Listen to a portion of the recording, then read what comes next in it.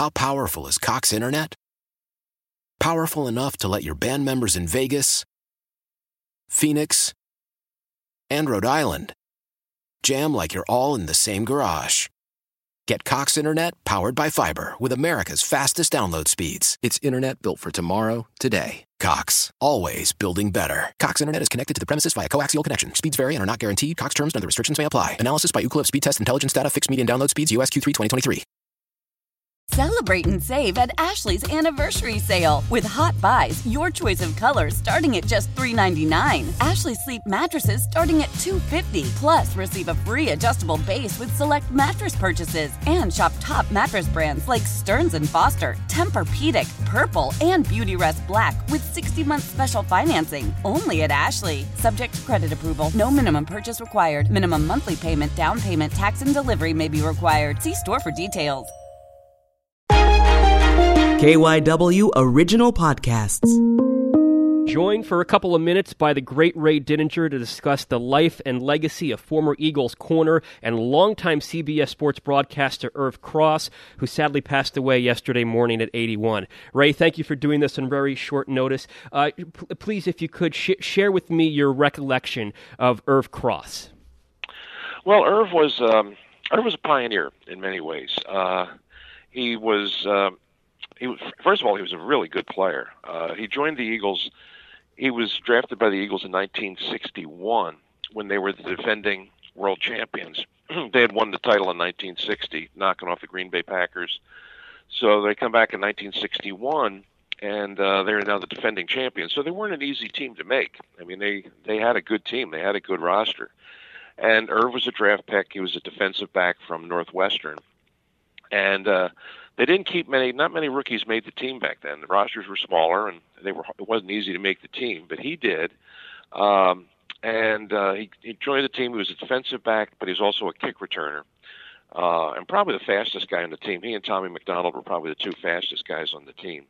Irv went to Northwestern, and in addition to playing football, he ran track, and he was a Big Ten sprint champion. So he brought speed to the team, and he was the backup at cornerback to the great Tom Brookshire. And Tom, that year, the Eagles got off to a great start. The Eagles, they were like 6-1, 7-1. I mean, they got off to a really good start. It looked like they might go back and repeat as world champions. And then Tom Brookshire broke his leg and was out for the rest of the year. And the Eagles had two rookies as backing up the defensive backs. One was a guy named Glenn Amerson, and the other one was Irv Cross. And they gave Glenn Amerson the first shot at replacing Tom Brookshire. And the next 2 weeks, they just got slaughtered. I mean, Glenn Amerson was just the New York Giants and the Cleveland Browns just picked on him terribly and routed the Eagles in those two games. And finally, the coach decided we can't possibly go on like this. So he benched Amerson and he put Irv Cross in. And Irv stepped in and played really good. And the team things settled down, and the Eagles started winning again when Irv went in there, because he didn't play like a rookie. He played like a veteran, and he played like a veteran right away. And Tom Brookshire never came back. That injury ended his career.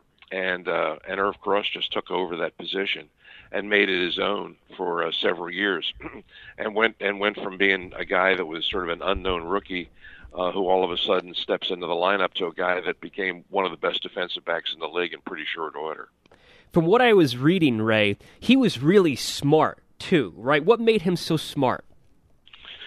Well, he was a Dean's List student at Northwestern, and he was a guy that when he came to the NFL, one of the things that allowed him to succeed right away was he was a real student of the game. He was one of the first guys that became famous for putting his own notebook together. When they studied film of the opponents of the upcoming game, Irv was famous for writing down all kinds of information, all kinds of very, very detailed notes about the guys that he would be covering, the guys he was assigned to cover. And by the time he would spend the whole week just studying them on film. And by the time the game rolled around, he had pages and pages of notes about every single thing about the guy, every tendency he had, what routes he wanted to run in certain situations, where he wanted to catch the ball, where he wanted it thrown. Things about just little personal things, like if the guy came up to the line and he had 1 foot from if he had 1 foot sort of ahead of the other, it was an indication, it was a tip-off as to what kind of a route he was going to run. Irv saw those things, and it allowed him to make a really smooth transition into the NFL. A lot of rookies get overmatched. Glenn Amerson was an example. I mean, he went in and he just couldn't compete in the NFL. They put Irv in and he played like a veteran. And part of it was because of his ability. I mean, he was fast and he was tough. But the other part of it was he was really smart, and he really spent the week studying and preparing so that when he went on the field, he was ready to play. If I'm correct, Tom Brookshire worked for CBS too, right? Did I get his network correct that Tom Brookshire worked for CBS? Yep, that's correct. So, like, how fascinating do you find it that both Irv Cross and Tom Brookshire ended up working for the same network when Cross was the one who eventually replaced Brookshire once Brookshire had that career-ending injury? Yeah, that is ironic that they both left the field. When they left the field, they stepped right into broadcasting with the CBS network, and both were extremely successful. I mean, Tom Brookshire started out in radio, and then transitioned over to TV, and was very successful there. And then Irv Cross did the same thing. But when Irv did it, I mean, he became the first African American to become a broadcaster that I can remember in the NFL. I mean, it was really groundbreaking when CBS put together the show NFL Today. It became the model of all the studio shows that we see now. That idea of having a set with a desk, and you had an anchor man, and you had a woman, Phyllis George, and then you had Jimmy the Greek, who was the gambling guy, and then you had Irv Cross, who was the X's and O's guy. And no one had ever really tried anything like that before. It was just something that they kind of experimented and said, well, let's see if this works. A half-an-hour show before the NFL games on Sunday, and it became hugely successful, wildly successful, to the point where everybody, all the other networks, decided, they had to get a show just like it. But it was the first, it was the model, and it broke a lot of ground. And they broke ground by bringing Irv Cross and having him on the set. And he was just a natural on camera. He really was, and he obviously had this knowledge of playing the game, and as I said, being a real student of the game, he brought all that to the television. But the other part of it was he was just a very likable guy. He was a very nice guy. He was a very likable guy with a kind of a warm, engaging personality, and he brought that to the audience. Sort of felt that, and they trusted him. And when Brent Musburger, who was the anchor, would turn to him and say, "Okay, Irv, tell us about the Los Angeles Rams offense. What do they have to deal with today?" Irv would start X's and O'ing it, but he did it in a way that was understandable to the audience. He was ahead of his time in many ways, and all the football players who transition into broadcasting now, and my goodness, there's hundreds of them. They owe a debt to Irv Cross because he was the first guy to show that it could be done. Of course, absolutely. Certainly a trailblazer and a pioneer. Ray, do you remember how exactly he got into broadcasting? From what I'm reading, it was an off-season job at first, in a sense. He was at WIBG in Philadelphia. He did some TV at KYW TV. Do you remember how he got into broadcasting? That was it. He started out doing local radio, and it was the same path that Tom Brookshire followed. Tom Brookshire, as I said, he broke his leg in 1961. And when he was on the mend and trying to come back, he tried to come back. He wasn't able to do it, but he tried to come back. But while he was laid up, he began doing reports on the radio. He began doing sports reports on the radio on 1210 in Philadelphia, which was then WCAU. So he started there. And then when the doctors told him, when he found out he tried to come back and wasn't able to come back, then he decided that radio was going to be his life full time, and he began doing more of that. And then he moved over and he became Channel 10. He became the sports director of Channel 10, got into television, and then went from there on to being a network broadcaster for CBS. Irv kind of followed the same path. I mean, Irv was a real popular player and was given the opportunity. The local radio stations started with WYBG, gave him the chance that in the off season, you want to come in and do some sports on the radio, the morning sports. And Irv said, sure, I'll give it a try. And came in, wasn't sure if he'd be good at it, wasn't sure if he was going to like it, but it turned out to be a really good fit. I mean, he did it well. And I don't know if at that time he was thinking in terms of broadcasting being his next career. But it was obvious very early on that he was able to do it, and it turned out to be, not just a nice opportunity for him, but one that really kind of opened the door for future players, for future generations. Certainly. And the last one I have for you, Ray, when you think about the life of Irv Cross and the significance and the impact that he left with everything that he did, what is his legacy?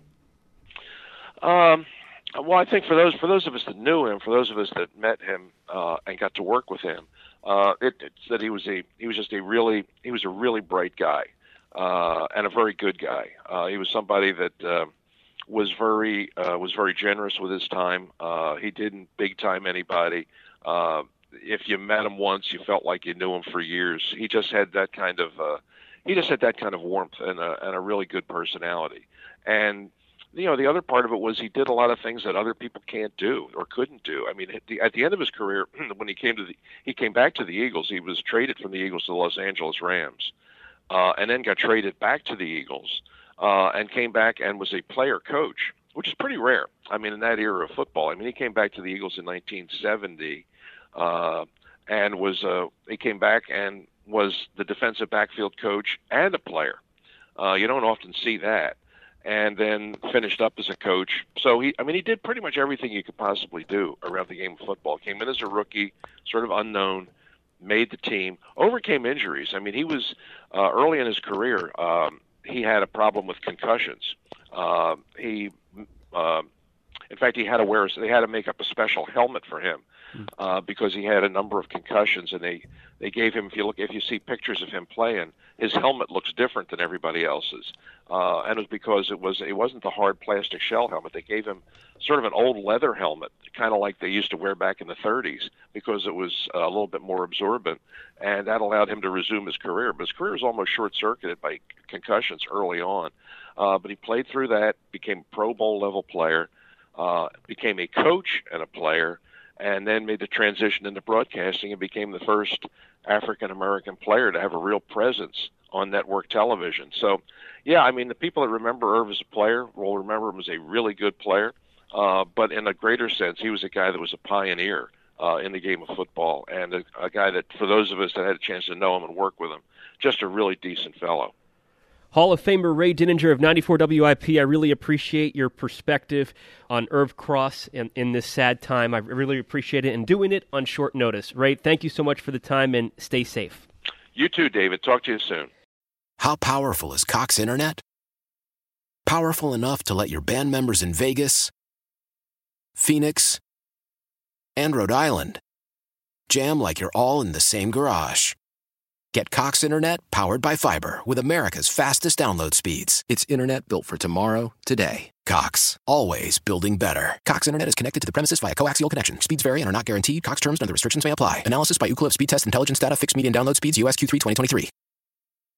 Old Man Winter here. If I had it my way, it would stay winter all year long. Short days, wind chill, black ice, and a good polar vortex. Oh, heaven! Wait, is it getting warm in here? Your cold snap is over, Old Man Winter. Spring has arrived. Spring. Spring is here, which means it's the perfect time to get away in the Hyundai you've always wanted. Visit the Hyundai Getaway Sales Event, where you can get great deals on all of our award-winning Hyundai models, like the tech-filled Tucson and Kona, as well as the spacious Palisade. Enjoy wherever you go with the peace of mind that comes with America's best warranty and 3 years or 36,000 miles of complimentary maintenance. But hurry in, these deals won't last. Add more joy to your journey at the Hyundai Getaway Sales Event.